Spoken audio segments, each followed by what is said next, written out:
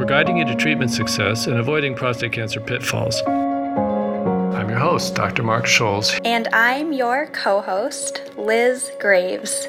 Welcome to the Prostate Pros podcast. In past episodes, we've covered a variety of options for men with prostate cancer. This episode, we're going to consolidate some effective options that are not yet FDA approved.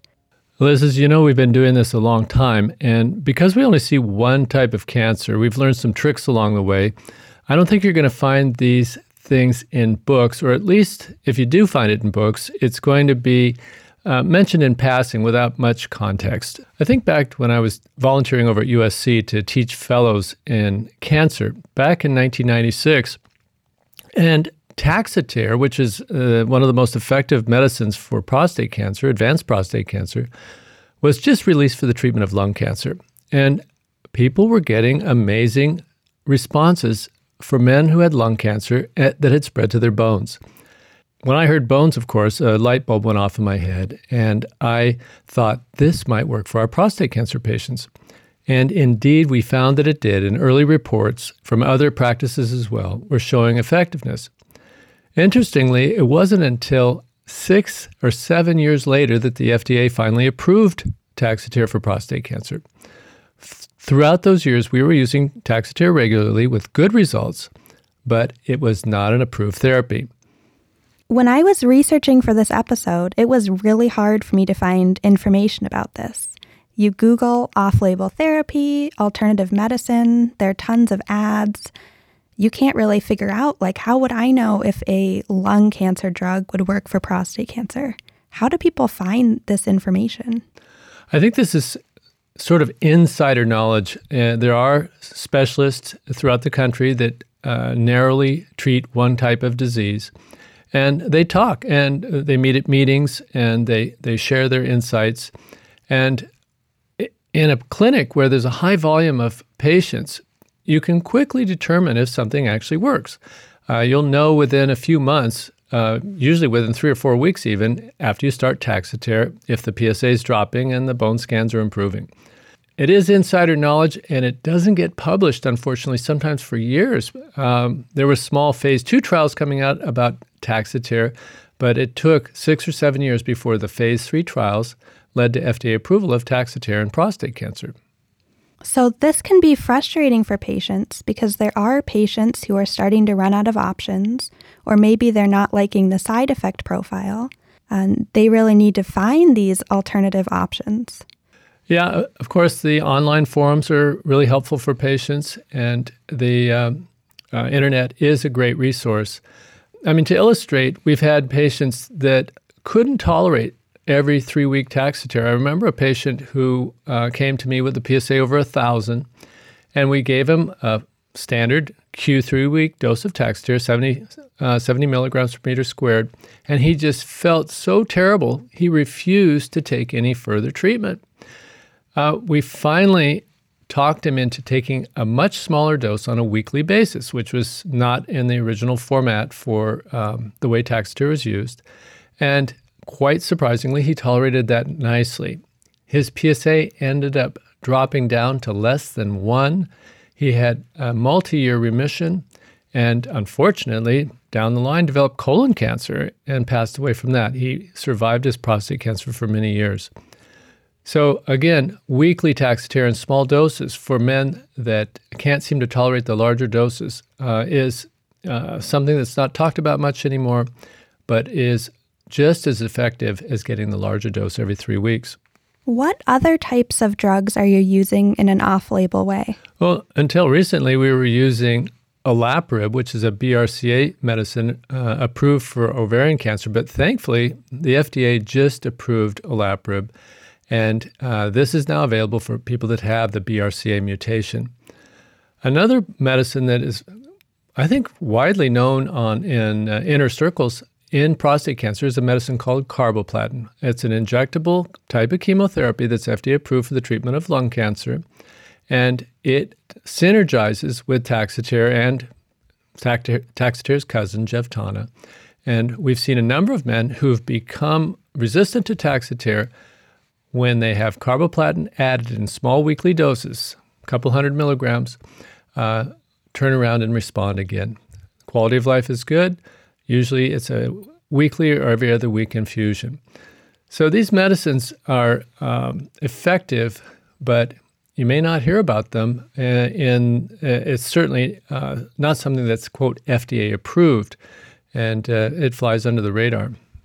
Off-label drugs can be drugs used that are already approved for other cancers, or they can be drugs that are approved for a different stage of the same cancer. Can you talk a little bit about how Zytiga and Xtandi can be used in an off-label way? So both of those medicines are FDA approved for men with more advanced stages of prostate cancer. They're both well tolerated, and they're certainly effective. It's a artifice the way the FDA approves drugs for one stage of a disease and then refuses to approve it for another stage until studies prove that it's effective. It's the same disease. We know it's going to be effective. So men that have what we call high-risk prostate cancer, in my Key to Prostate Cancer book, we talk about the Azure stage. These are men that have Gleason 8 or 9, PSAs above 20, or maybe seminal vesicle invasion or lymph node spread. Serious cancer. But Zytiga and Xtandi, oral medicines that are commonly used for advanced prostate cancer, are sometimes covered by insurance, sometimes not, because it's called off-label. And these medicines are known to be effective against very advanced cancer. Why wouldn't they be effective against an earlier stage of a more serious type of cancer? So we often talk with our patients who are usually getting treatment with radiation and Lupron for 12 months, sort of 12 to 18 months, sort of a standard approach. Why wouldn't we give the best available hormone medicine, which is either Xtandi or Zytiga, to enhance the cure rates?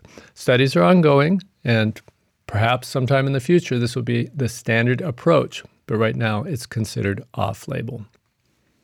So off-label drugs deviate from the standard of care, and the standard of care is how all of the insurance companies know what drugs can be paid for certain patients. The standard of care is determined by the NCCN guidelines, and these are consensus-driven management to ensure that all patients get optimal outcomes. So insurance companies look at those and decide, yes, we will pay for this specific medicine in this specific patient. Yes, and doctors follow these criteria as well. The general oncologists are getting so busy with over 100 different cancers. They really need guidelines to know what's the next step. If one medicine stops working, what should they do to follow? And these guidelines then become sort of like the Bible, and thinking outside the box sometimes is discouraged, even in clinical circles. In a previous podcast episode, we've talked about high-risk prostate cancer, and a couple things that are not chemotherapy that we talked about in an off-label way are metformin and statins. Yeah, I'm glad you brought that up, Liz, because these medicines are really relatively non-toxic. It's unusual for people to have to stop them because of side effects. The studies that have been done aren't phase 3 studies, but the phase 2 studies that exist seem to show a big advantage. For some reason, metformin, which is FDA approved for the treatment of blood sugar issues, and the statin drugs like Lipitor and Crestor, which are FDA approved for people with high cholesterol, also seem to give better outcomes when it's combined with hormone therapy and radiation. Another issue that's not going to come up as standard fare, but if I was in this sort of a situation with high-risk prostate cancer, I would make sure I was taking these medicines until proven otherwise. They're affordable and they're non-toxic. One thing I did find in my research was about clinical trials. Clinical trials can be really difficult to look into, but if you look into them and you find a drug that's being used, even if you're not eligible to use it, it can be a great place to start talking about with your doctor. Because clinical trials are researching other FDA-approved drugs, which means your doctor can write a prescription for the drug without you having to be involved in the clinical trial. Excellent. For those of you who are eligible for clinical trials, that's easy access to get off-label drugs. One drug that's in a ton of clinical trials right now is Keytruda, but I hear you all the time prescribing this to patients. What's going on? Keytruda is the miraculous medicine that kept President Carter alive after his melanoma had spread to the brain. And when you talk about clinical trials, Merck Pharmaceuticals is studying it in probably 10 to 20 different cancer types, including prostate cancer. But Merck has been very generous in distributing this same medicine on a compassionate use basis, which means that we've only had to ask Merck Pharmaceuticals for the drug for our prostate cancer patients, and they've been providing it free of charge, which is no small thing. It's a very, very expensive medicine. Keytruda is an immune-stimulating medicine that's infused every 3 weeks and has activity in prostate cancer, not yet FDA approved, but we have performed our own phase 2 trial, and about half the patients seem to either get PSA stabilization or decline. It's fascinating medicine because it works by stimulating the immune system, and in some patients, that effect continues even after the medicine is discontinued. If you want to learn more about Keytruda, listen to our episode about immunotherapy. While we're talking about immune therapies, we should also cover Leukine, which is GM-CSF, a medicine that was originally FDA approved to help people getting chemotherapy keep their immune systems strong. Over time, it was noted that some people were getting declines in PSA with this medicine. Dr. Eric Small up at UCSF did some of the early phase 2 trials. Leukine was also very popular with Charles Snuffy Myers, who was a prostate maven who retired a couple of years ago. Leukine is given by an injection like an insulin shot. We do it 3 times a week, and it oftentimes has no side effects at all. It may cause some chills or some rashes sometimes. But for men that have rising PSAs after surgery and are really reluctant to do hormone therapy or radiation, Leukine has achieved stabilization of PSA sometimes for years. So I don't think it'll ever get FDA approved, but it is something to think about for men that have rising PSAs, we call the indigo category, that are really reluctant to consider using Lupron or Firmagon. Dr. Scholes, it sounds like you're very creative with all of this, and you have a lot of experience seeing patients and offering these options. But what do patients do that can't come see you? I think the safest thing is to visit a reputable university center where they're doing clinical trials.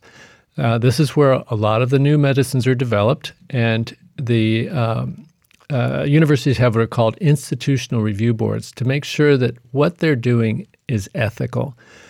The problem with universities is sometimes they're constrained by only those clinical trials. So if you don't fit the profile of their exact clinical trial that they're offering, they may feel a little nervous about offering you something creative. But the oversight and the professional collegiality that's at the universities generally leads to a cut above in the physician quality. And of course, they do have access to some of these new medicines that aren't FDA approved yet. You can search clinicaltrials.gov to find these trials going on and find a way to search for more off-label options. The logical next topic to follow this up with are alternative, integrative, and natural options. But as we're running out of time, we'll talk about it on the next episode. If you have any questions about alternative therapies, you still have time to email us before the next podcast. You can send your questions to podcast@prostateoncology.com. Remember to help us out by rating, reviewing, and subscribing on Apple Podcasts. Hi everyone, this is Alex with the Prostate Cancer Research Institute. Every year we host our Prostate Cancer Patients and Caregivers Conference, and usually that is in person. But this year it's going to be virtual and free. On September 11th and 12th, we will have prostate cancer experts speaking on treatments, side effects, and lifestyle issues. There will be live Q&A with our doctors and our helpline team, as well as awesome giveaways. Visit our website, pcri.org, to RSVP today.